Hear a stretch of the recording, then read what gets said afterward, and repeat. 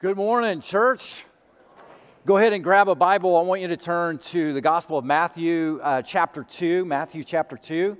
And in just a minute, we're going to read the scripture. And as you're kind of turning there, I want to talk to you about Christmas Eve. We've got two Christmas Eve services, 3:30 and 5 o'clock in the afternoon on Christmas Eve. And I want you to be thinking about who you can invite to that. I know many of you go out of town because you're going to connect with family that are out of town. But those of you that will be back here, staying in the area, I want to encourage you to be thinking about a coworker, a family member, a friend, somebody in your neighborhood, and invite them to church. You know, this is one of two seasons out of the year where people are very interested in coming to church. They're very curious about it. Many people have grown up going to church in the Christmas season, and through the adult years, they get away from that, and there's a longing for them to want to connect, but they just don't know where or how to connect. And that's where you come in. And so I want to encourage you to do that. Statistics show, I can kind of give these to you all day long, but in our minds, we think people really don't want to go to church, but in reality, the statistics tell us probably 80% of people that you invite would say, yeah, I would love to come, especially if you say, hey, I'll meet you at the front door, and that just makes it feel really safe for them to come. Does that make sense? So I want to encourage you to do that. Everybody get it? Good. Okay, on the Next Step counter out in the foyer, you can pick up an invite card for those services, and we would love to have you give that to someone. All right, so what we're going to do today is we are going to start a new series. It's going to be a short series, but we're going to call it The Wonder of Christmas. And we're just going to really ask God to help us rediscover the wonder of the Christmas season and what Christmas is all about. And I want to just kind of talk to you about the wonder of God's grace today. So we're going to read a short passage of Scripture from Matthew chapter 2. We're going to read the first 12 verses, and I'm going to invite you, if you're willing and able, would you stand just out of reverence for the reading of God's holy word today. So Matthew writes this. He says, "Now after Jesus was born in Bethlehem of Judea, in the days of Herod the king, behold, wise men from the east came to Jerusalem, saying, 'Where is he who has been born King of the Jews? We saw his star when it rose and have come to worship him.' And when Herod the king heard this, he was troubled, and all Jerusalem with him.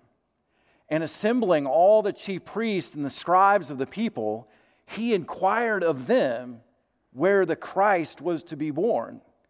And they told him, 'In Bethlehem of Judea, for so it is written by the prophet, and you, O Bethlehem, in the land of Judah, are by no means least among the rulers of Judah, for from you shall come a ruler who will shepherd my people Israel.' Then Herod summoned the wise men secretly and ascertained from them what time the star had appeared. And he sent them to Bethlehem, saying, 'Go and search diligently for the child, and when you found him, bring me word, that I too may come and worship him.' And after listening to the king, they went on their way, and behold, the star that they had seen when it rose went before them until it came to rest over the place where the child was. And when they saw the star, they rejoiced exceedingly with great joy. And going into the house, they saw the child with Mary his mother, and they fell down and worshiped him. Then opening their treasures, they offered him gifts, gold, frankincense, and myrrh. And being warned in a dream not to return to Herod, they departed to their own country by another way." This is God's word for God's people. You may be seated. Have you ever taken some time just to think about how small and insignificant we really are? Have you considered that? If you need a refresher, I would encourage you just to go outside on a clear night and just look up into the stars for just a few minutes, and you'll really start to get a sense of how small and insignificant and irrelevant we really are.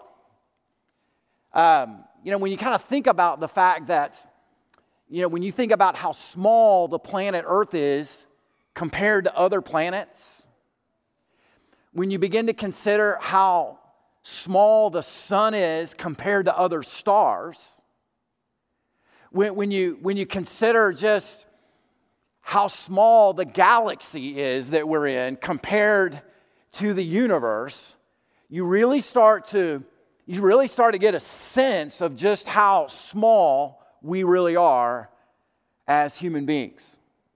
All you have to do is look through a Hubble telescope or, look at quantum mechanics or astrophysics, which I know nothing about, parenthetically. You would begin, if you consider those things, you would begin to get a picture of just how infinitely complex and infinitely in scope is the universe, the cosmos in which we live. Let's just consider it just for a minute. Have you ever thought about how large the universe is? Would you like to get on a spaceship and journey to the edge of the known universe? Would you like to do that? Because if you would, you better buckle your seatbelt. Because if you get on that spaceship and you're going to travel to the edge of the known universe, you're going to need to go the speed of light, which is 186,000 miles per second. That's Hole Boogie right there. Not only that, but you're going to have to travel 6 trillion miles per year. And let me just give you a word of caution here. Even though you're traveling at warp speed, it's going to take you 46 billion years to get to what we think is the known edge of the universe. Now, buyer beware, before you purchase your ticket, you need to understand what you're getting yourself into, because the problem is scientists believe that the universe is continually expanding. So by the time you get to the known edge of the universe, you're probably going to have to go another 46 billion years to get to the next known end of the universe. And then the next one, and then the next one. You guys catch my drift on that? So in other words, scientists believe that it's statistically impossible for you and I to travel to the known end of the universe. We just can't do it. That's how vast the universe really is. Are you feeling small yet? You should be.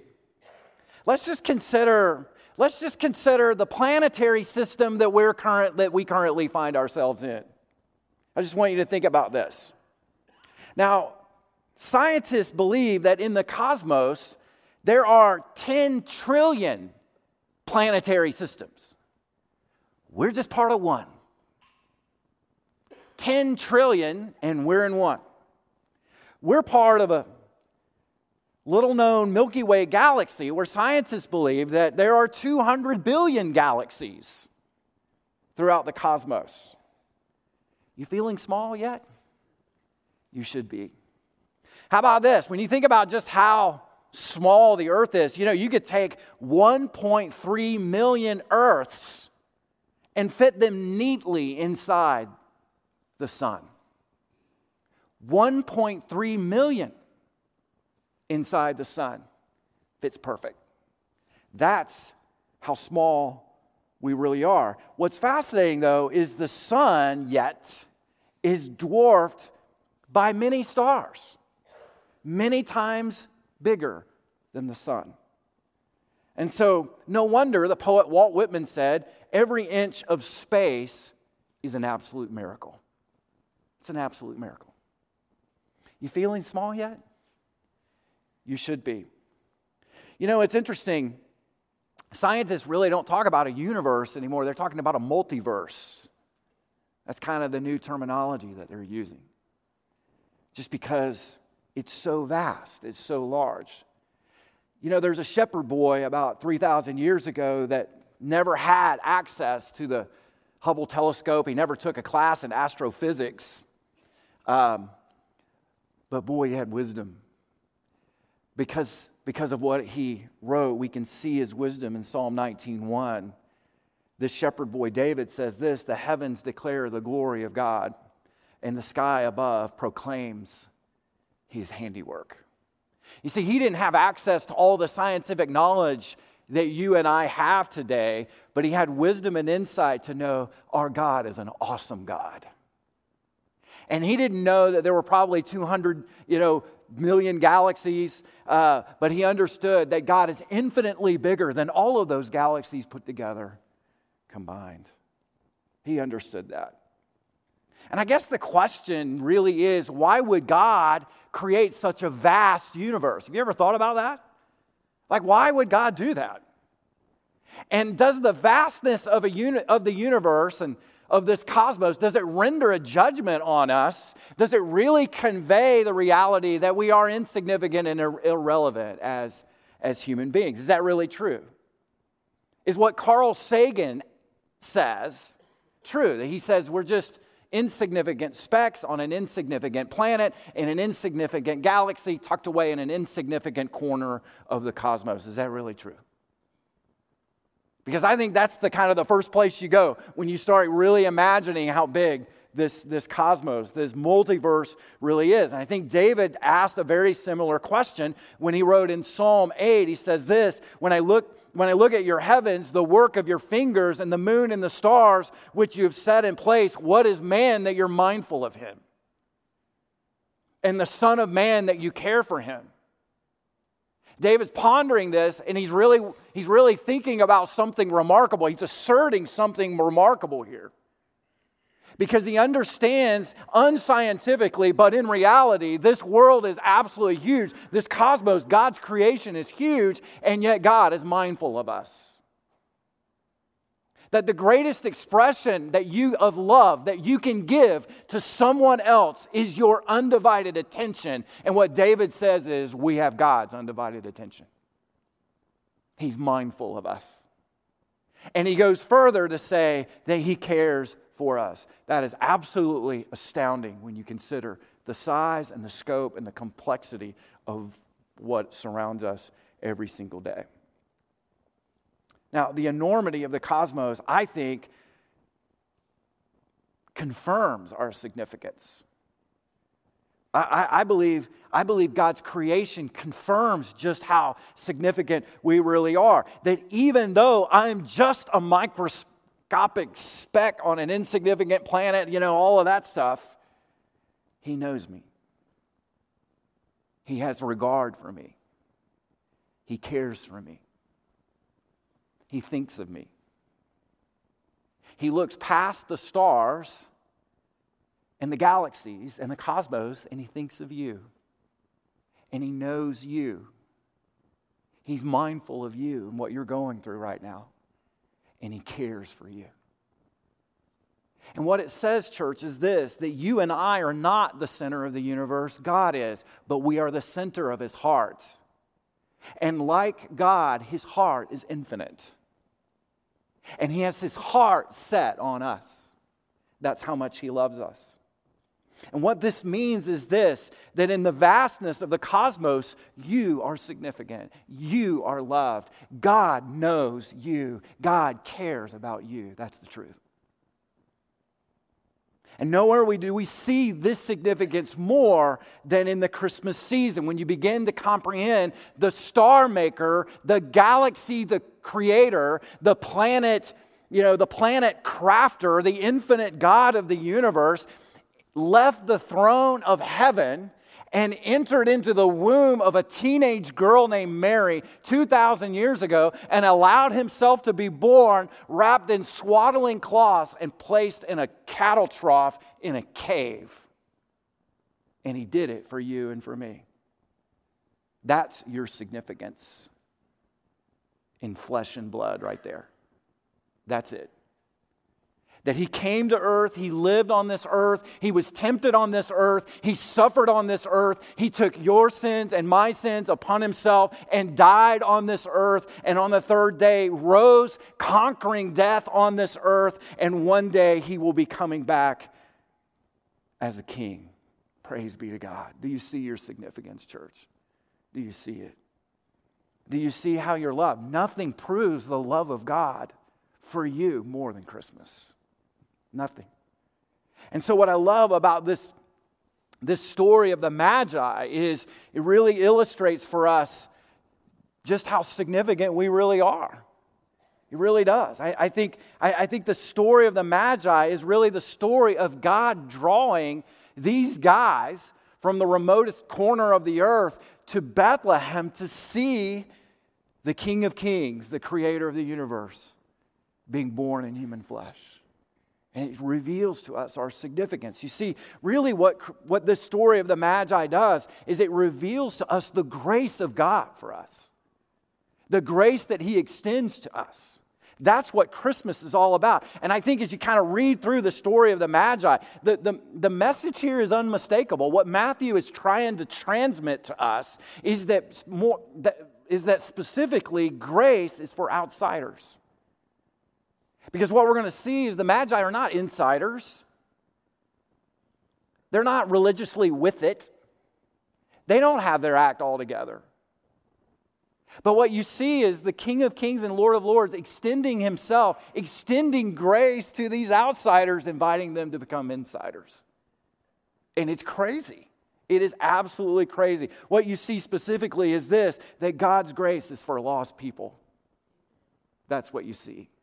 And praise be to God, because lost people are all that there are in this world. And so God loves us and extends his love. And so what I love about this story is I think it teaches us a lot about grace. I think it shows us three pictures of grace. I think what we see in this story of the Magi is we see the revelation of God's grace. We see it revealed. And we also see the invitation of God's grace extended to us to receive it. And interestingly enough, in this story of the Magi, there's a warning to continue to pursue grace. And that's what I want us to look at today. So let's jump in and let's look at the first one. Let's look at this revelation of God's grace. This is really interesting. Go back and look at chapter 2, verse 1 and 2. Let me just unpack this for you. Matthew writes this, "Now after Jesus was born in Bethlehem of Judea, in the days of Herod the king, behold, wise men from the east came to Jerusalem, saying, 'Where is he who's been born King of the Jews? For we saw his star.'" We saw his star. You guys catch that? We saw his star when it rose, and we've come to worship him. Now, this is really interesting because the picture of grace, the revelation of grace that we're seeing here is that God is going to move the stars to empty out hell. God is moving the heavens to empty out hell. That's what he's doing. Am I being a little too stark for you today? I don't mean to be, but that's the truth of this. That God loves lost people, and he has deep concern for them. And that's exactly what we see. We see the revelation of grace. Now, let's look at this a couple of different avenues. What in the world is going on with this star? And then secondly, what in the world, who are these magi, right? Who are these wise men, all right? Let's take the star from, and let's look at that and see what the significance of this really is. Now, there were several astrological developments right around the years leading up to the birth of Jesus. Okay, we know this from history. One astrological development was the appearance of Halley's Comet around 12 BC. All right, so that thing started showing up in the skies. And not only that, but you had this Jupiter-Saturn conjunction, this Jupiter-Saturn strange alignment 3 different times in 7 BC. Okay? And then you had apparently you had a report of a star exploding around 5 BC, which was visible in Israel. So there's a whole lot of stuff going on in the skies leading up to the birth of Jesus. And people back then would observe these things, kind of like what they do now, and they would observe these things and wonder what in the world is going on. Something's happening. And what's fascinating is this, that it was the common belief in that day that the birth of great rulers and the death of great rulers was marked in the sky. So whenever there was a great ruler that was born or one that died, it would be marked in the sky. Let me give you an example. And I get this illustration from Tim Keller, but he talks about one of the greatest flukes in human history was the fact that Caesar, or Julius Caesar, was assassinated in 44 BC. They're cremating his body and a supernova appears in the sky. An absolute coincidence, just an incredible fluke. They didn't see it that way. They thought, there it is. It's this great ruler dying and it's being marked in the sky. Now, that's absolutely fascinating. That's the mindset you're dealing with here. That's what they thought. They thought any political activity that's going on in the world today, you're going to see it in the sky, all right? Now, we just see it today on the TV, but that's another whole nother story. So now, the other interesting thing about this is this, that right around the time of Jesus, there was a very strong belief that a ruler was going to be born in Judea. And this rumor spread all over the Mediterranean. People were on edge about this. And people talked about this, whether you were Jewish or not, whether you were from the people of Israel or not. And we know this from Josephus, Suetonius, Tacitus, these secular historians that refer to the rumor mill churning about a ruler, a great ruler being born in Judea. Now, obviously, that was sourced in Old Testament prophecy because God was giving warning to his people to be expecting the Messiah, and they were aware of that. And so people talked about it. Every day. So you have this expectation of a great ruler. You've got all this stuff happening in the sky. And you ask the question, what in the world is going on with this star in Matthew 2 that the wise men are following? And here's my answer. I have no idea what's going on with that star. I really don't. Other than God sovereignly used it to guide these wise men from where they were, which we'll talk about in a minute, to where Jesus is in his sovereign love. Because you see, he holds the constellations in his hand, so he can do whatever he wants to do. So there's that. The next question is, well, who are these magi?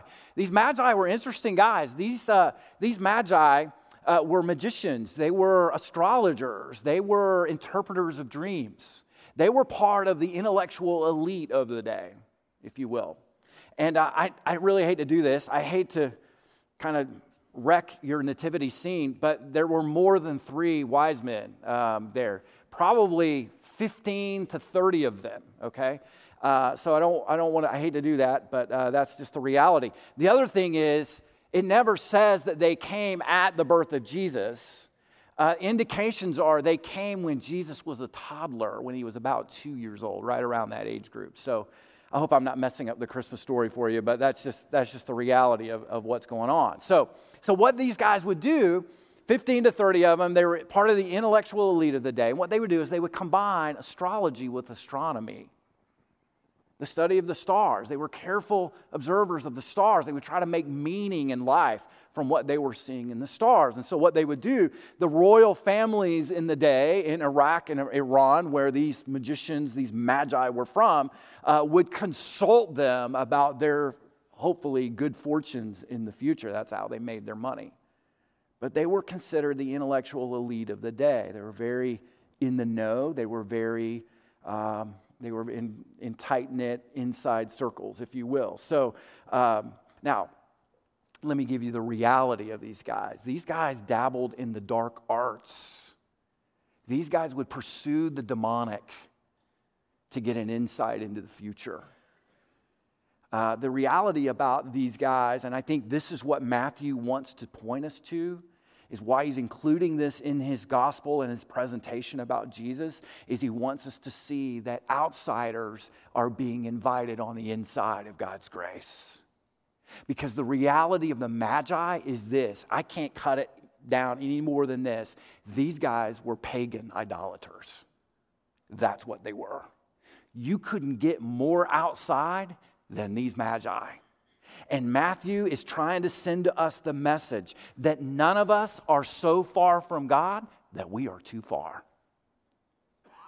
That's what he wants us to know. That's the message that he's communicating. He is opening up the river, the oceans of God's grace to whoever will come.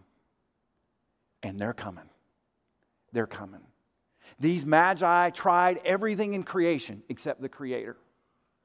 They looked for God and the gods every place except the Word of God. They pursued salvation in every single thing that the world says except the Savior. And they have finally finally found him. And the message of grace is unmistakable in Matthew's gospel, because what he's trying to say to us is this, that no matter who you are, no matter where you're from, no matter what you did last night, last week, last month, last year, the grace of God is available to you in the person and the work of Jesus Christ. Where you no longer have to be chained by the guilt and the shame of sin of the past. Church, you can be set free through the grace of Jesus Christ. That is the message that Matthew is sending. That's the portrait he is painting for us. That the Magi were walking illustrations of God's grace. They were outsiders. They were oddballs. They were sinners, and they were undeserving. And here they are in the presence of God himself, worshiping. And so it's just an amazing story, church, that God chooses them, God leads them, God draws them, God guides them, God woos them to his grace. And they're going all in. And what's even more amazing about this story, when you just consider this, these guys I mentioned they were pagan idolaters, they worshiped the stars. So consider this, God's using their idols, what they worship, to draw them to himself. He's using a star to draw them to himself. Isn't God good? You know, I grew up worshiping football. I did. It was an idol in my life for so many years. And what else are you going to worship in South Alabama, right? And God used football to lead me to himself. He used my idol to draw me to himself. Isn't God amazing? When I really should have just been cut off forever. But see, that's grace. Now, the fascinating thing here too is this, and I don't have time to really unpack this, but he not only uses the star to guide the wise men, but he uses his word. Because you see, the revelation of God's grace comes through what we call general revelation, which you turn around and you see all of creation. You see the Grand Canyon. You see the Pacific Ocean. You see how beautiful creation is. You see Lucas Oil Stadium and you're just like, that's called general revelation. There must be a God, right? That's general revelation. So God uses that, but that's not sufficient in and of itself. What you need is special revelation. And so the wise men are led to Bethlehem through his word. Because you remember they went to Herod, and Herod called the teachers of the law, and the teachers of the law said, it's Bethlehem. That's what the prophets said. Do you see how important the word of God is that leads us to this revelation of God's grace? I think it's absolutely huge. And so some people will say God helps those who help themselves. That's not in Scripture. That's not grace. The German poet Goethe said this, whoever strives with all of his power can be saved. That's not the gospel. That's not in his word. I think what we see in the wise men is this, that these guys find the presence of God. They find Jesus, not because they first sought him, but because God sought them out and wooed them to himself. So that's the revelation of his grace. What about the invitation of grace? Let me show you this. Look at verses 10 and 11. This is the invitation. So they figure out that this king is born in Bethlehem. And so they go to Bethlehem, and when they saw the star, it says they rejoiced exceedingly with great joy. You get the feeling they're excited, right? Because they're not going to use all of those words to describe their joy if they're not excited. They're pretty pumped. And going into the house, it says, they saw the child with Mary, his mother, and they fell down and worshiped him. So they used to worship the stars, but they're no longer worshiping the stars, they're worshiping Jesus. Do you see the conversion that's taken place? They used to give themselves to worshiping creation. Now they're worshiping the Creator. And someone invited them into God's grace. I probably was Joseph. They're knocking on the door, and Joseph probably answered, being the man of the house, these 30 guys show up, strangers. They look pretty wild and woolly, if you can only imagine what they look like after journeying for so long. And Joseph invites them into the presence of God to experience this grace. Now, if you don't know a little bit of background, you can kind of miss the significance of this. But so let me just take a minute and explain it. Church, not just anybody could go into the presence of God. Only Jews could go into the presence of God. Because you see, they were God's chosen people. Gentiles were God's unchosen people. The Jews were clean. Gentiles were unclean. The Jews were God's beloved. Gentiles were God's not beloved. And before you kind of start getting frustrated with Jewish people, this is what God told the Jewish people. And so not just anybody could enter into the presence of God. And so what we're seeing here are these pagan idolaters from a foreign land entering in seamlessly the presence of God and worshiping Jesus and being recipients of His grace. It's absolutely astounding what is going on here. Astounding. And so Jesus coming really shows us the invitation of grace, that grace is available for everyone.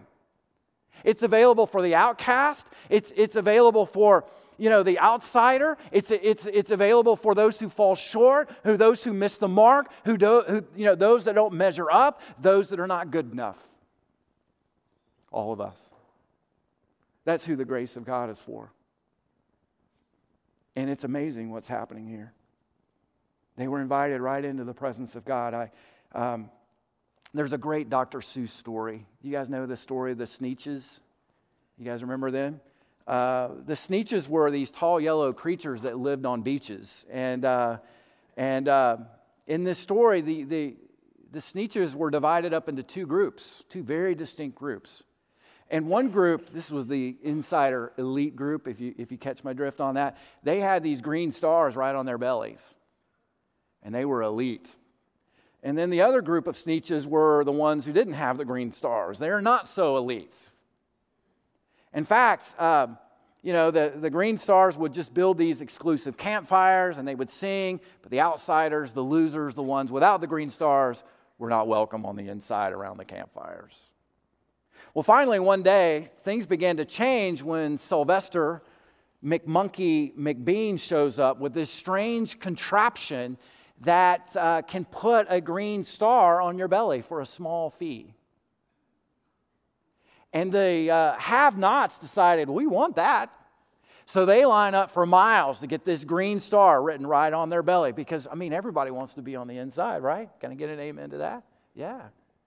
So they line up, and this ticks off the current insiders because they don't want the outsiders in with them. They want separation. They want division. They want condemnation, right? That's what they want. So naturally, McBean has a solution to that. He's got a contraption that not only puts the star on, but can take the star off.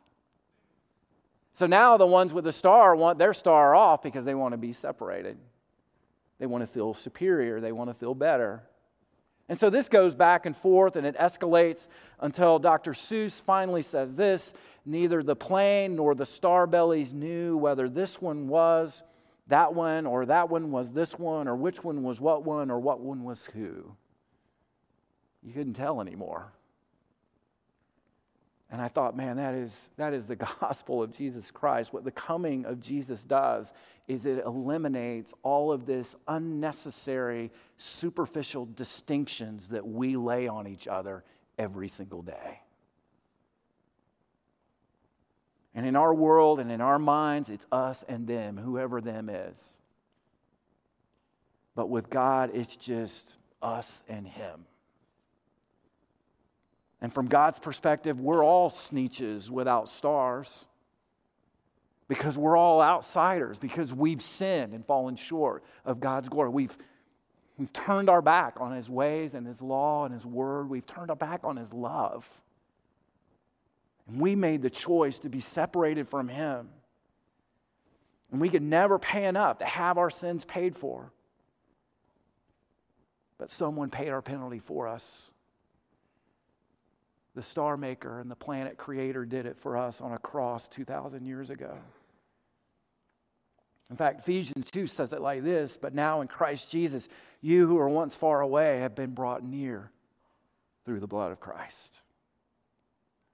Now, the amazing thing, what I love about the story of the Magi is this, it's just very simple. And this is so incredible, many of you are going to miss what I'm about to say.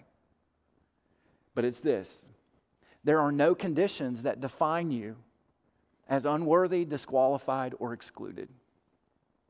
None. There are no conditions that define you as unworthy, disqualified, or excluded. There's some of you here today, there's been a catastrophic, in your mind, a catastrophic failure in your life at some point in the past, and you're allowing that failure to define you right now. You carry it with you like a ball and chain. Or maybe there's just some persistent habitual sin that you just can't seem to overcome, and you're allowing that to define you every single day. Or you might have experienced some deep personal rejection from someone that you loved, and you carry that around with you like a ball and chain. Or you might feel like, your addiction is what defines you. Your addiction to something, some substance, some whatever in the that you're battling in the present. You're tempted to think that's what defines you and your worth as a person. See, the gospel says this: you don't let sins and failures define you. The love of God defines you. The grace of Jesus Christ is what defines you.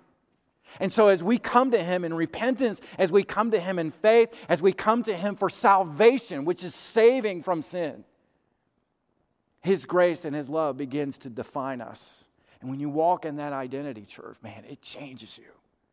And I have to think that those magi, those astrologers and dream interpreters walked into the presence of Jesus defined one way, and they walked out defined in a completely different way, defined by the grace of God. And you could be that too, by grace through faith.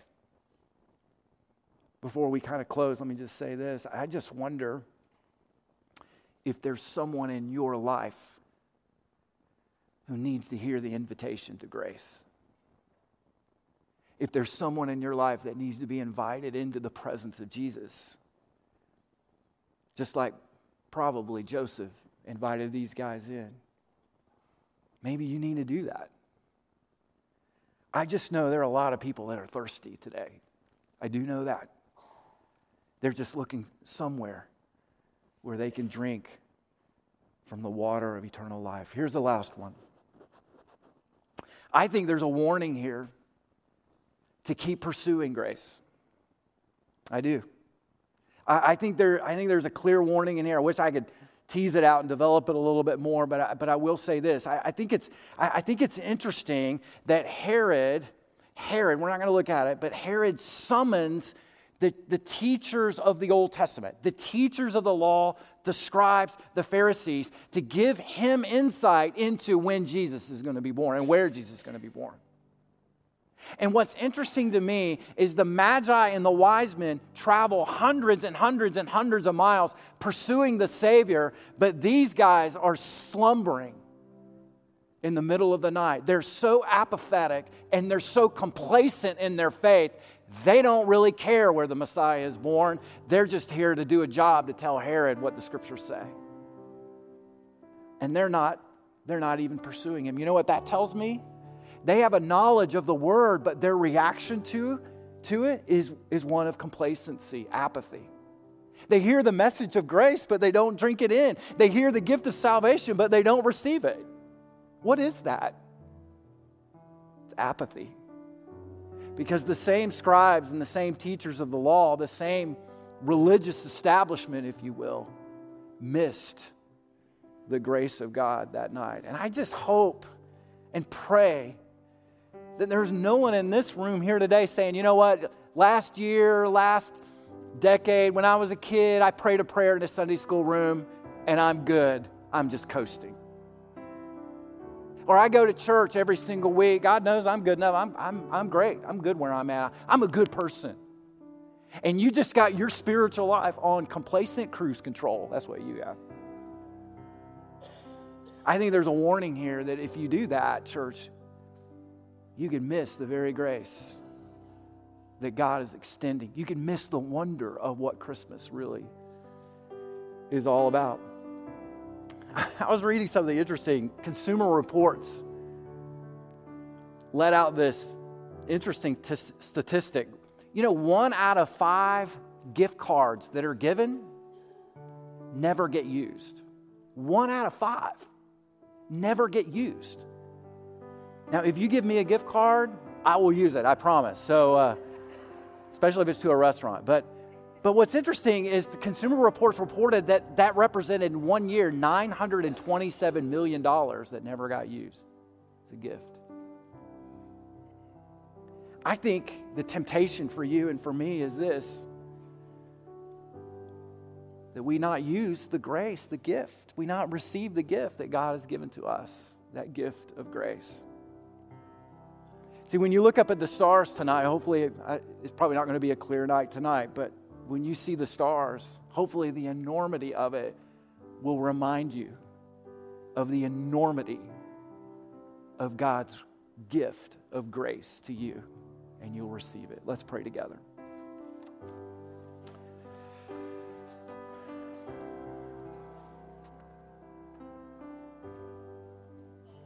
I want to ask you, just with your eyes closed and your head and your hearts bowed,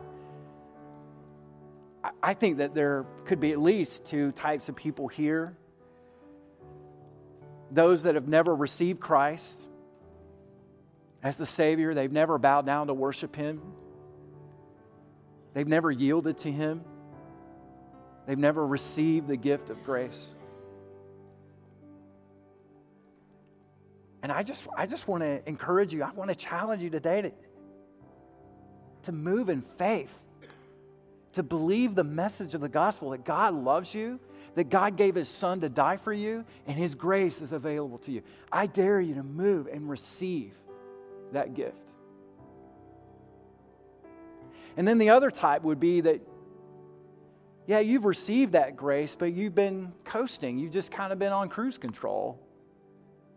You've been pursuing other things. You're apathetic to the grace of God. And I want to challenge you to take a step today and confess that and repent of that and ask God to open your eyes, your spiritual eyes, to the wonder of His love and grace. Let's pray together. God, I know that you know every single person here in this room. You know all of us. You know where we are. And you love us. And so, God, I ask that you would work in this place. I ask that you would draw us to yourself, that you would woo us to your Son. And God, that we would kneel before Him in worship, in praise, in adoration, and in wonder that in the size of this universe, in the glory of your creation, you are mindful of us. You care for us. God, we are blown away. And I ask that today you would bring salvation to those who've never had it before. And I pray that you would bring life back to those that have been apathetic towards it. God, would you work in this place? We thank you, and all of God's people said, amen and amen. Let's stand together as we worship.